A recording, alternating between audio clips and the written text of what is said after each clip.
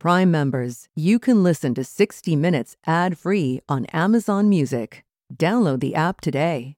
This spring, if you'd rather spend time enjoying your lawn instead of trying to keep it alive, there's good news. TruGreen is the easiest and most affordable way to get a beautiful lawn. All you have to do is water and mow, and they'll do the rest. Weed control, fertilization, aeration, and even some things you might not even think of. They'll do all of it, while you can do literally anything else. With TruGreen, you can have your lawn looking as good as a putting green. That's not hyperbole. TruGreen is the official lawn care treatment provider of the PGA Tour. TruGreen offers a satisfaction guarantee, and they have a verified best price promise, which guarantees you the lowest price with no compromise on quality. You do you. Let TruGreen do your lawn care. Visit TruGreen.com to get the best lawn at the best price with the best people guaranteed. Man, that sunset is gorgeous. Grill, patio, sunset. Hard to get better than that. Unless you're browsing Carvana's inventory while you soak it all in. Oh, burger time. So sit back, get comfortable. Carvana's got thousands of cars under $20,000 just waiting for you. I could stay here forever. Carvana, where car buying meets comfort, meets convenience. Download the app or visit Carvana.com today.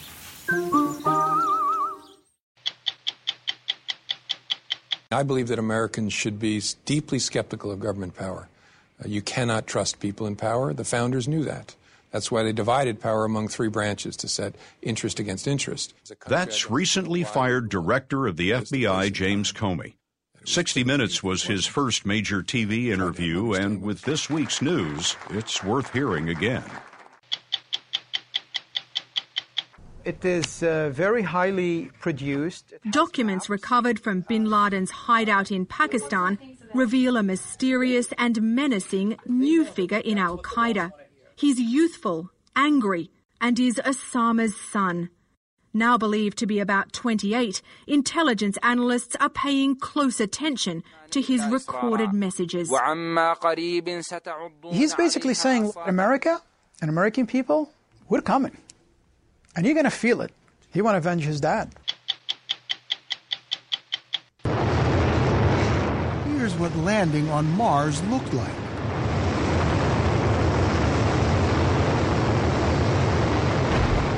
And the reaction at Mission Control. Touchdown confirmed.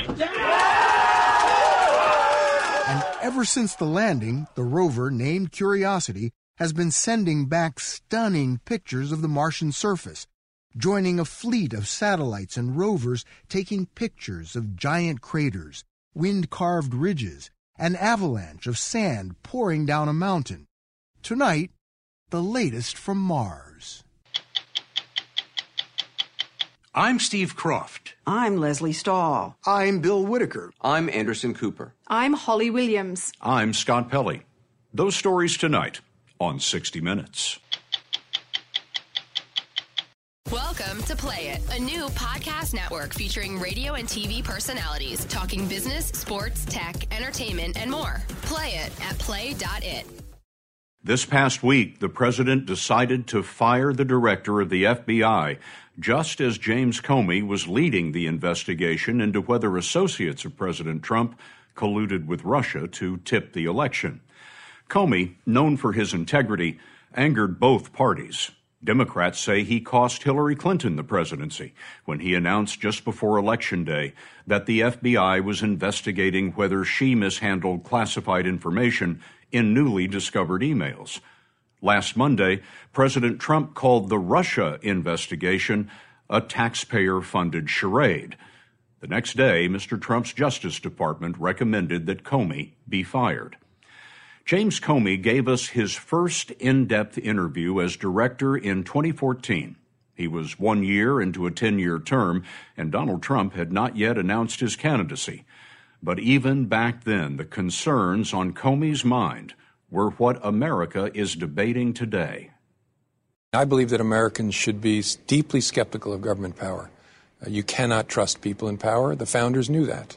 That's why they divided power among three branches to set interest against interest. With regard to privacy and civil liberties, what guarantee are you willing to give to the American people? The promise I've tried to honor my entire career, that the rule of law and the design of the founders, right? The oversight of courts and the oversight of Congress will be at the heart of what the FBI does, the way you'd want it to be. Does the FBI gather electronic surveillance that is then passed to the National Security Agency?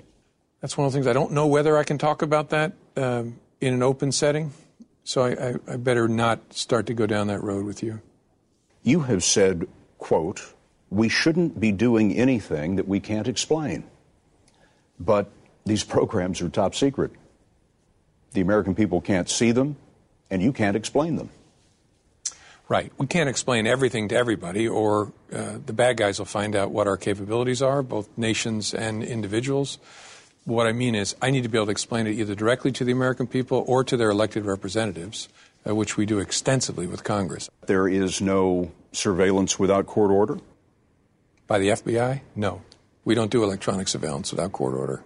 You know that some people are going to roll their eyes when they hear that. Yeah, but we cannot read your emails or listen to your calls without going to a federal judge making a showing of probable cause that you are a terrorist, an agent of a foreign power, or a serious criminal of some sort, and get permission for a limited period of time to intercept those communications. It is an extremely burdensome process, and I like it that way. That's a principle over which James Comey is willing to sacrifice his career. He proved it in 2004 when he was Deputy Attorney General. Comey was asked to reauthorize a package of top-secret, warrantless surveillance targeting foreign terrorists. But Comey told us significant aspects of the massive program were not lawful. He wouldn't be specific because it's still top secret. This was not something you were willing to stand for. No, I was the Deputy Attorney General of the United States. We were not going to reauthorize, or participate in activities that did not have a lawful basis. At the time, Comey was in charge at the Justice Department because Attorney General John Ashcroft was in intensive care with near-fatal pancreatitis. When Comey refused to sign off, the President's Chief of Staff, Andy Card, headed to the hospital to get Ashcroft's okay. You got in a car with lights and siren and raced to the hospital to beat the President's Chief of Staff there. Yep, raced over there, ran up the stairs, got there first. What did you tell the Attorney General lying in his hospital bed? Not much, because he was very, very bad off. Tried to see whether he was oriented as to place and time, and it was clear to me that he wasn't. Tried to have him understand what this was about, and it wasn't clear to me that he understood what I was saying. So I sat down to wait. To wait for Andy Card, the President's Chief of Staff. Yeah, and then White House Counsel Gonzalez. They spoke to Attorney General Ashcroft and said that the program should be reauthorized, and you were there to argue that it should not be. How did it end? With the Attorney General surprising me, shocking me, by pushing himself up on his elbows, and in very strong terms articulating the merits of the matter, and then saying, but that doesn't matter because I'm not the Attorney General. And then he turned to me and pointed and says, there's the Attorney General. And then he fell back. And they turned and left. You'd won the day. Yeah, I didn't feel that way. How did you feel? Probably a little sick and a little sense of unreality that this was happening. The next day, some in the White House tried to force the authorization through a different way. So Comey wrote a letter of resignation to the president, calling the situation apocalyptic and fundamentally wrong. He left the letter on his desk, and he and FBI Director Robert Mueller went to the White House to resign. Yeah. We stood there together, waiting to go meet the president, looking out at the Rose Garden, both of us knowing this was our last time there and the end of our government careers. Wasn't it your responsibility to support the president? No. My responsibility, I took an oath to support and defend the Constitution of the United States. This was something the president wanted to go forward with, and you were standing in front of the president of the United States telling him he shouldn't do it, and if he did, you'd quit. Do I have that right? I don't think I expressly threatened to quit at any point, but that was understood. President Bush was persuaded. The program that we've discussed, as I understand it, was in fact reauthorized, but in a modified form. it was made to conform to the law, in your estimation? Yes. Help me understand the principle at stake here that caused you to write a letter of resignation, to rush to the Attorney General's bedside, to tell the President that he couldn't have what he wanted, and to face down the President's Chief of Staff. What was it that motivated that? The rule of law. Simple as that. He's been a federal prosecutor most of his career. In 2003, President Bush appointed him Deputy Attorney General, number 2 at the Justice Department. But after 2 years, he left for private industry, telling his wife that it was her turn to do what she wanted. Then the phone rang. The Attorney General called and asked me if I was willing to be interviewed for FBI Director. And the truth is, I told him I didn't think so, that I thought it was too much for my family, but that I would sleep on it and call him back in the morning. And so I went to bed that night, convinced I was going to call him back and say no. What happened? I woke up and my amazing wife was gone, and I found her down in the kitchen on the computer looking at homes in the D.C. area, which was a clue. And she said, I've known you since you were 19. This is who you are. This is what you love. You've got to say yes. And then she paused and said, but they're not going to pick you anyway. So just go down there and do your best, and then we'll have no regrets. At least you would have tried. Right. So you met the President. I did. What happened? Had to give my wife some bad news. That her confidence in them not picking me was misplaced. What did the President say about what goes through his mind when picking an FBI director? The President's view is that it has to be someone who is competent and independent to protect this institution. You say that the President wanted independence from his FBI director, but the Justice Department answers to the President. It does, but it has to maintain a sense of independence from the political forces. I don't mean that as a pejorative term, but the political forces in the executive branch. And that's why the director is given a 10-year term, so that it is guaranteed that you'll span presidential administrations to make sure that you're leading it in a way that's not influenced by the political winds. We talked with Comey, who is 6'8" at his headquarters in Washington. In technology, the cutting edge cuts both ways, and Comey told us he's worried now that Apple and Google have the power to upend the rule of law. Until now, a judge could order those companies to unlock a criminal suspect's phone. But their new software makes it impossible for them to crack a code set by the user. The notion that we would market devices that would allow someone to place themselves beyond the law troubles me a lot. As a country, I don't know why we would want to put people beyond the law. That is, sell cars with trunks that couldn't ever be opened by law enforcement with a court order, or sell an apartment that could never be entered, even by law enforcement. Would you want to live in that neighborhood? This is a similar concern. The notion that people will have devices, again, that with court orders, based on a showing of probable cause, in a case involving kidnapping or child exploitation or terrorism, we could never open that phone. My sense is that we've gone too far and we've gone there. The FBI is spending a lot of its time online these days. This is a new cybercrime headquarters that the public hasn't seen before. We agreed to keep the location secret. They call it CyWatch, and it pulls in resources from the CIA, NSA, and others. Comey's agents are running down leads in the theft of government data. Often in cases like that, the suspects are overseas. So the trouble is, in cyberspace, where do you put the handcuffs? It's too easy for those criminals to think that I can sit in my basement halfway around the world and steal everything that matters to an American, and it's a freebie because I'm so far away. A lot of those people are operating in countries where they're not going to be given up to the United States. Yes. Russia, China, elsewhere. Yep, a challenge that we face. So we try and approach that in two ways. Is one, work with all foreign nations to try and have them understand that it's in nobody's interest to have criminal thugs in your country. And second, again, to look to lay hands on them if they leave those safe havens, to impose a real cost on them. We want them looking over their shoulders when they're sitting at the keyboard. When the phone rings in the middle of the night, which I'm sure it does, what's your first thought? Something has blown up. Yeah. It's terrorism that concerns you the most. even after all we said about cybercrime? Yeah, I think that's right. Because it's terrorism that can have the most horrific immediate impact on innocent people. James Comey has kept a memo on his desk to remind him of unchecked government power. Marked secret, it's a 1963 request from FBI Director J. Edgar Hoover titled Martin Luther King, Jr., Security Matter, Communist. Hoover requests authority for technical surveillance of King. The approval is signed by Attorney General Robert Kennedy. There was no court order. It was the signature of the FBI director and the signature of the Attorney General. Yep, and then open-ended. No time limit, no space restriction, no review, no oversight. And given the threats in the world today, wouldn't that make your job so much easier?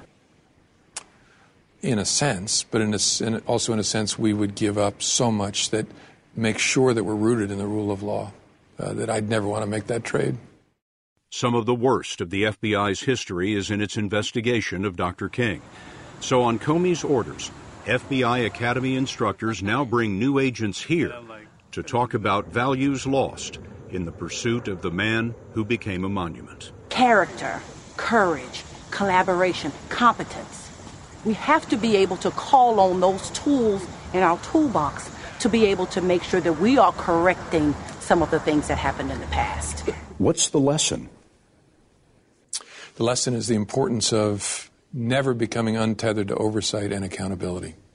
I want all of my new special agents and intelligence analysts to understand that portion of the FBI's history, the FBI's interaction with Dr. King, and draw from it an understanding of the dangers of falling in love with our own rectitude and the importance of being enmeshed in that design of the founders with oversight by courts and Congress so that we don't fall in love with our own view of things.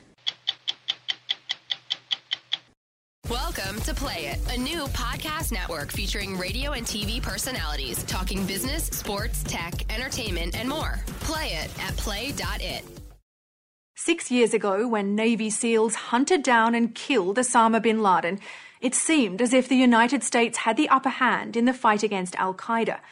But while the US has decimated its leadership with targeted strikes, there are new concerns that al-Qaeda has continued to grow and get stronger. Ali Soufan, who was the FBI's lead investigator of al-Qaeda after the 9/11 attacks, has spent the last 2 years analysing an unprecedented cache of documents seized in bin Laden's compound.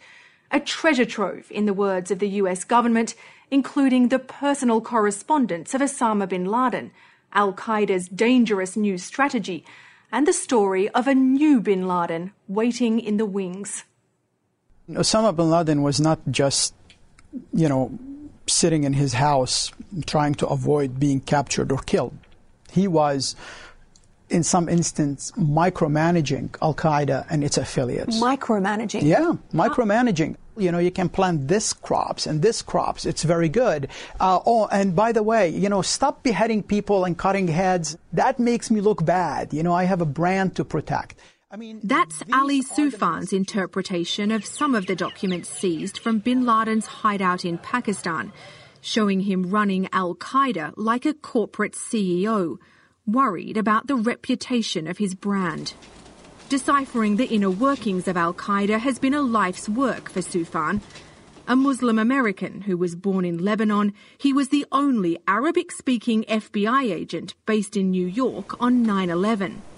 He now advises the United States government on national security issues and has written a new book, Anatomy of Terror. How useful are they? Do they tell you where al-Qaeda's next attack is going to be? They won't tell you where al-Qaeda's next attack is going to be, but it gives you kind of a window of the internal dynamics of the organization.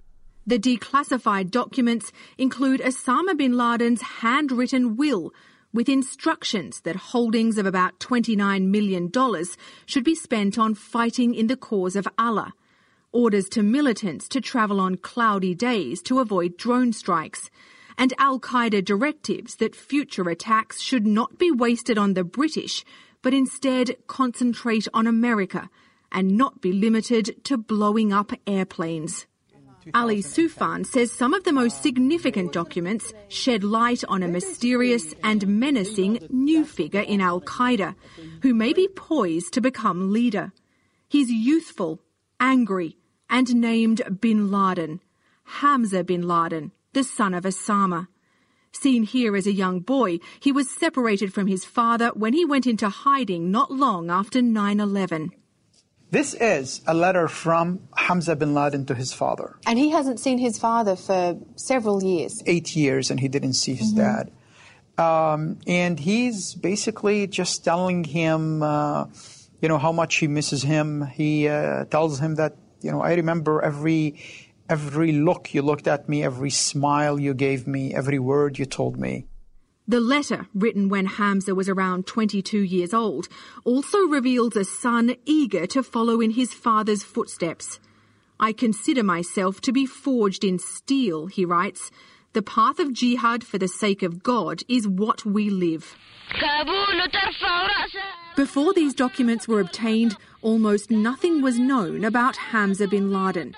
The few photographs and videos that do exist show him as a child, mostly featured in Al-Qaeda propaganda.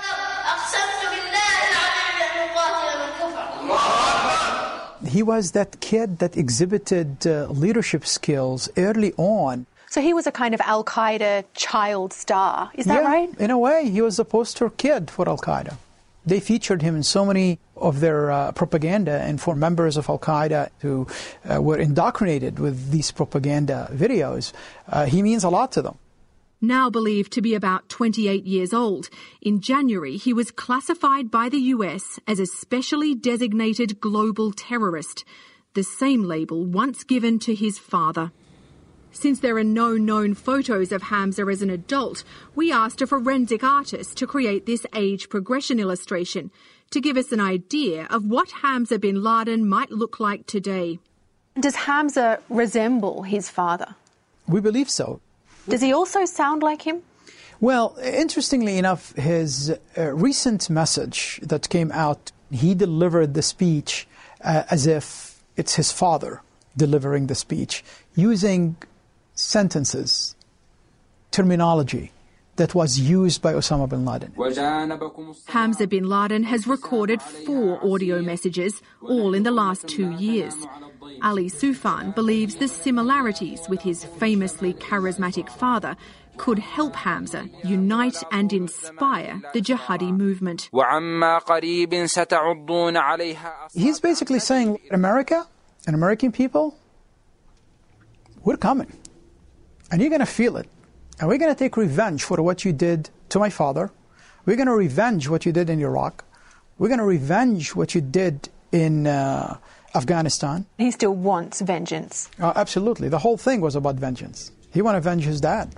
After 9/11, to avoid being captured or killed, Hamza fled to Iran with his mother and 3 of bin Laden's top lieutenants. Ali Soufan believes these men were responsible for educating Hamza in extremist Islam and military tactics. He was educated by some of the founding members of Al-Qaeda. He was educated by people who masterminded the East Africa Embassy bombing, the USS Cole, by people who basically secured Al-Qaeda from the day it started until 9/11, and they were preparing him to be the leader. You think they were consciously grooming him to be a future leader of Al-Qaeda? I believe so. And also, Hamza himself basically told his father, I am ready. I am forged of steel now. I'm ready to go. Osama bin Laden was killed before he could be reunited with his son, who Ali Soufan believes is now hiding somewhere in Pakistan. Unravelling the secret world of the bin Ladens, Soufan says, is crucial to stopping another attack like 9/11. Someone who knows you told me that you actually feel a sense of responsibility for what happened. You know, in a way, it's hard not to. It's hard not to. It won't be honest to say that, you know, I don't feel a sense of responsibility that this thing could have been stopped. But no one in their right mind would hold you responsible for that. That's true. But you know what? We were involved in an investigation. We had all the information on our fingertips. You were so close. It does not matter how close we were. It happened. We failed. 3,000 people died. The world is very different today because of our failure. You've said that you felt a kind of dread before 9/11. Yes. Do you feel that same kind of dread today about the threat from Al-Qaeda? Absolutely. I mean, look, if you look at 9/11, Al-Qaeda had only about 400 members. They were based in Afghanistan. If you look at Al-Qaeda today, they have thousands and thousands of members all over the Middle East. Al-Qaeda now has footholds in around a dozen countries throughout the Middle East, Africa and into South Asia. In Syria alone, it's estimated to have up to 20,000 followers. Al-Qaeda in the Islamic Maghreb operates across the Sahara Desert, taking foreigners hostage and attacking hotels used by Westerners. These regional groups are known as affiliates, with local leaders who have publicly sworn allegiance to Al-Qaeda's central command. Al-Qaeda is stronger than ever. I don't believe even bin Laden, in his wildest dreams, thought that he will have followers who command armies, troops, control lands, are extremely powerful geopolitical players as Al-Qaeda today. Al-Qaeda owes much of its growth to the Arab Spring, a series of uprisings starting in 2010 that toppled dictators and sparked civil wars. From his hideout in Pakistan, Osama bin Laden anticipated the power vacuum that would result and the opportunity to expand Al-Qaeda's reach. This order to his commanders tells them to support the people and encourage their rebellion. The strategy has paid off in the chaos of Syria's civil war, where Al-Qaeda's affiliate has seized control of entire towns and villages, though it now calls itself Hayat Tahrir al-Sham. Osama bin Laden, from his hideout, was telling all of these local affiliates, don't call yourselves Al-Qaeda. Mm-hmm. Why not? Because he believed that the moment that they say the name Al-Qaeda, the United States, the West, the local regimes will use it against them, and people won't listen to the message. They just listen to the fact that they are Al-Qaeda. So each one of the affiliates we start seeing calling themselves a totally different name that Al-Qaeda is not even part of the sentence. So they were rebranding themselves? Yes.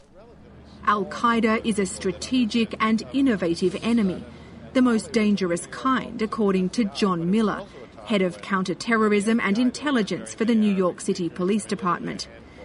He and Ali Soufan have known each other for 15 years. Miller says Soufan helps him get inside the mind of Al-Qaeda. Are we safer now than we were at the time of 9/11, do you think? Yes, exponentially so, because we have improved intelligence and improved collection. But remember, as we grow and we learn, the adversary grows and learns too. John Miller is also a former journalist and CBS News correspondent, one of the few Westerners to have interviewed Osama bin Laden. The mistake that we risk making is to look back on 9/11 as a singular event and say, well, Al-Qaeda was a one-attack wonder, and since then they've been falling apart. Al-Qaeda has sustained itself in the shadows, and while other groups are getting more attention, they're getting bigger, and they're patient. What is the fear when it comes to Hamza? Is it that he helps recruit and radicalize young men? The base fear is, A, that as he does more recordings and more messages that he gets better at it, and B, that he is targeting a younger audience. And if you have a young figure with bin Laden as that brand name who becomes an effective communicator, that's a bad thing. Well, we killed Osama bin Laden, but his message lives. His message lives, and now there's a new messenger, his young, charismatic son. Yeah. I think we're not done with the bin Ladens yet. Welcome to Play It, a new podcast network featuring radio and TV personalities talking business, sports, tech, entertainment, and more. Play it at play.it. Now, the latest from Mars, thanks to NASA's incredibly sophisticated geologist, a 1-ton rover named Curiosity that landed on Mars more than 4 years ago. Its biggest discovery so far is this. More than 3 billion years ago, Mars had all the building blocks necessary for life. Back then, Mars and Earth were very similar, wet, warm, and habitable. But as life evolved on Earth, Mars became cold, dry, and inhospitable. Did life ever exist on Mars? We don't know yet. But the rover Curiosity is on the hunt and has been slowly maneuvering through a topographic treasure trove. Tonight, you'll see stunning pictures and hear what Curiosity is telling us about Mars and Earth. From Mars, Curiosity can barely see Earth more than 30 million miles away. But Curiosity is seeing Mars as never before, leaving its mark, its tracks, and sending back postcards of sand dunes 20 feet tall, extending for miles, ancient stone lake beds that have been dry for billions of years, and time-lapse pictures of a Martian sunset. Like any vain photographer, Curiosity poses for selfies along the way as she works to solve Mars' most challenging mysteries. So we're reading the rocks with Curiosity. Reading the rocks. We read the rocks.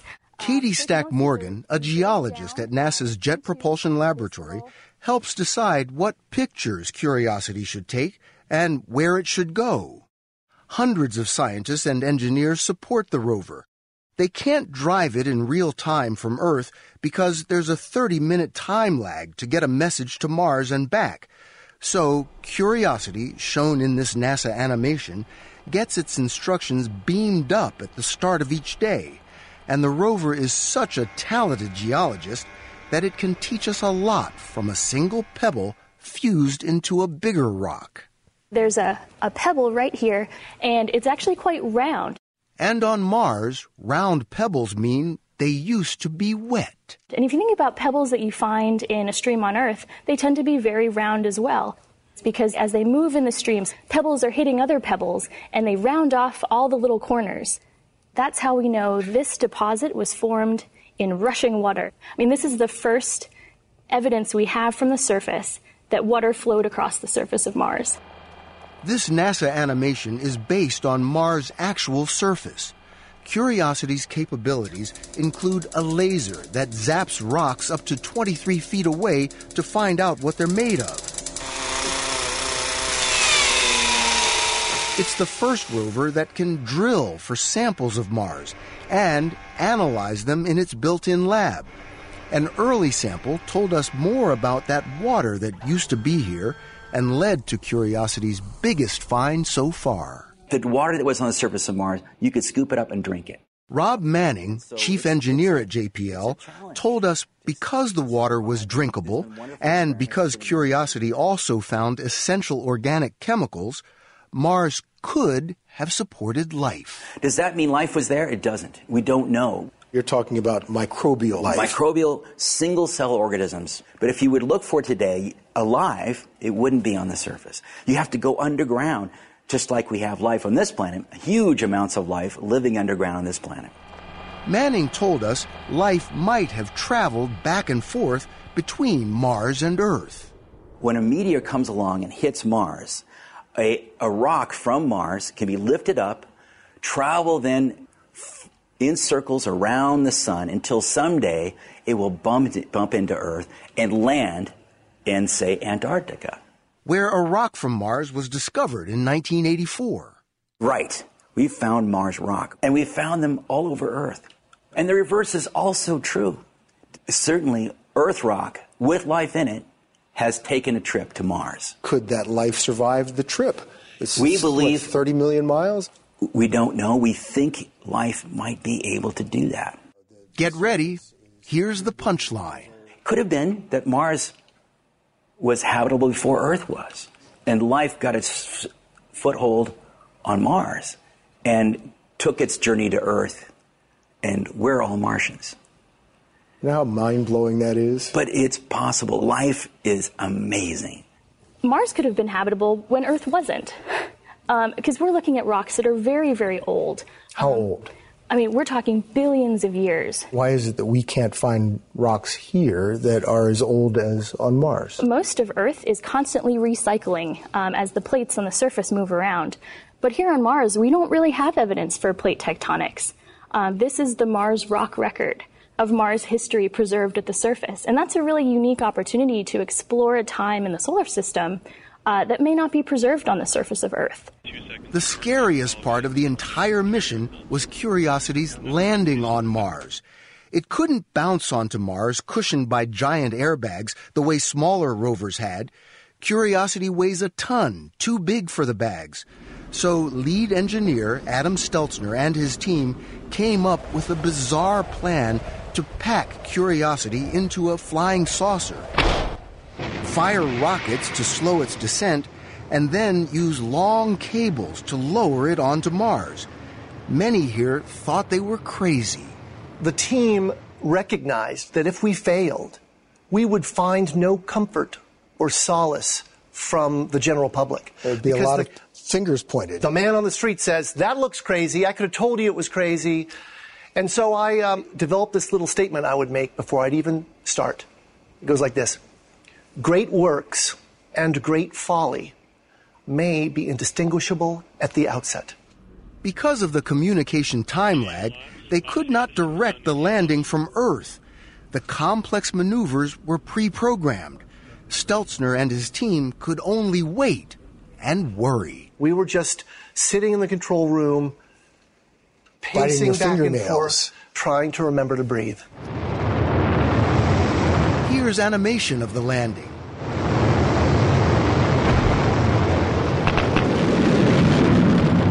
And the actual reaction at mission control. Touchdown confirmed.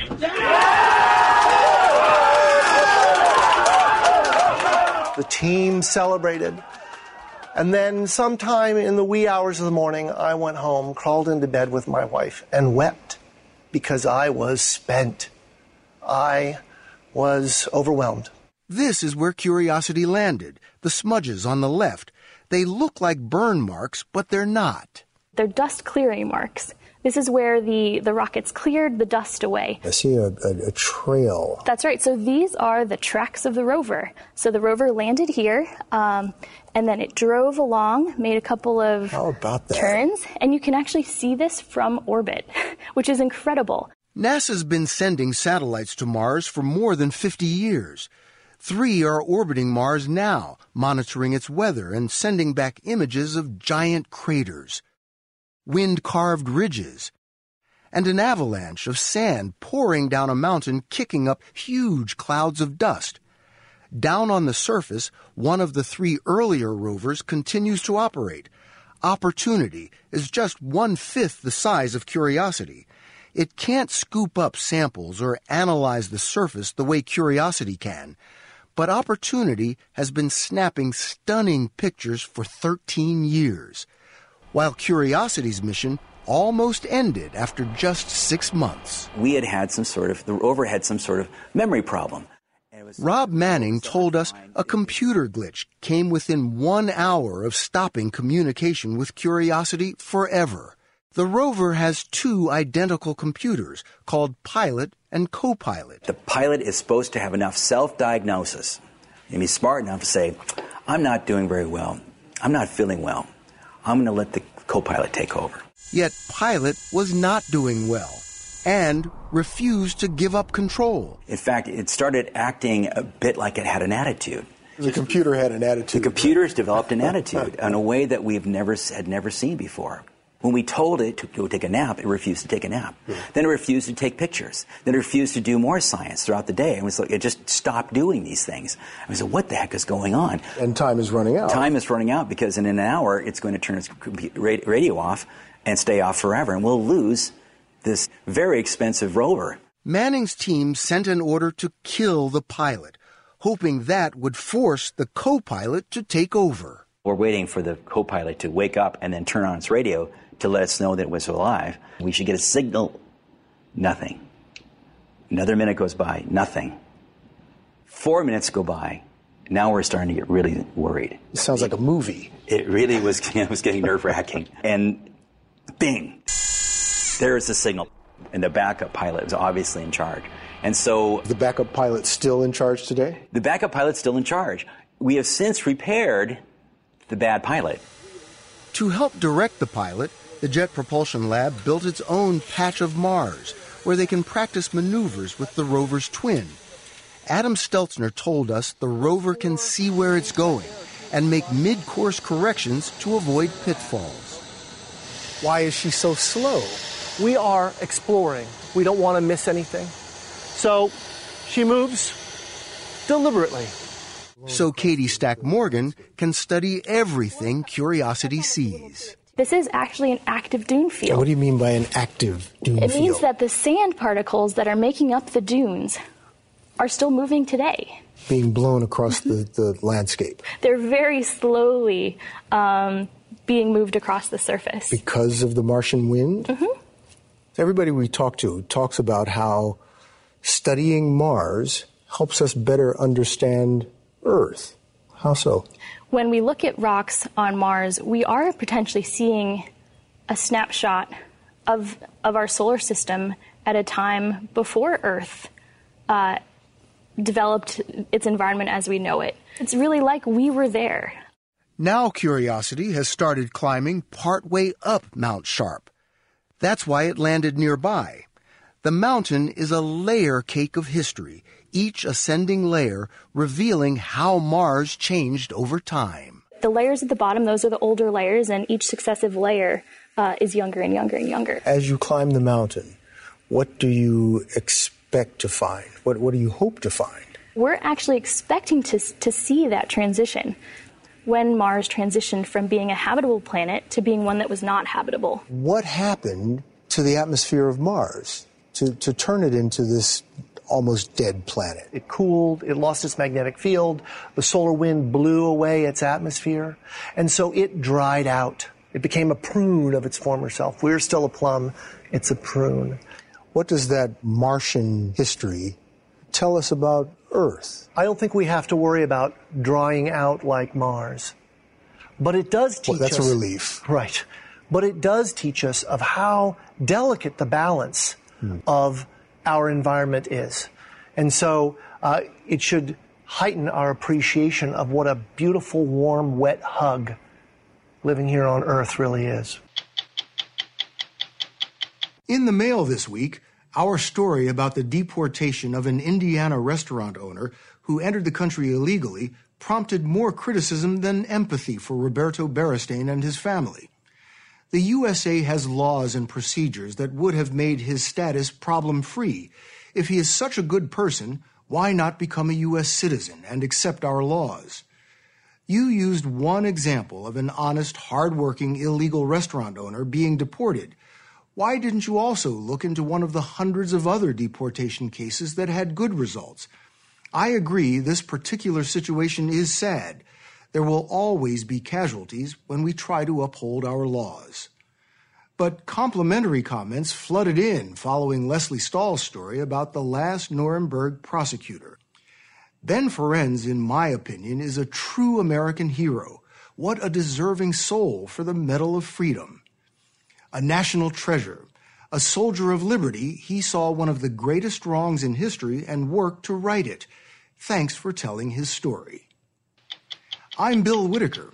We'll be back next week with another edition of 60 Minutes.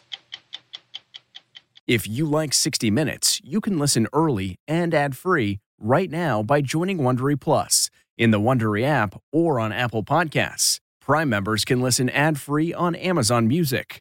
Before you go, tell us about yourself by filling out a short survey at Wondery.com/survey. Catch every episode of 60 Minutes, America's most watched news magazine show, as a podcast. Hear in-depth investigations across politics, news, and entertainment on your schedule. Listen to 60 Minutes ad-free on Wondery Plus. I'm CBS News correspondent Major Garrett, host of the podcast Agent of Betrayal, The Double Life of Robert Hanssen. During the Cold War, FBI agent Robert Hanssen traded classified secrets to the Kremlin in exchange for cash and jewels. In the podcast, you'll hear from Hanssen's closest friends, family members, victims, and colleagues for the most comprehensive telling of who Robert Hanssen really was. Binge the entire series now. Agent of Betrayal, The Double Life of Robert Hanssen is available on the Wondery app, Amazon Music, or wherever you get your podcasts.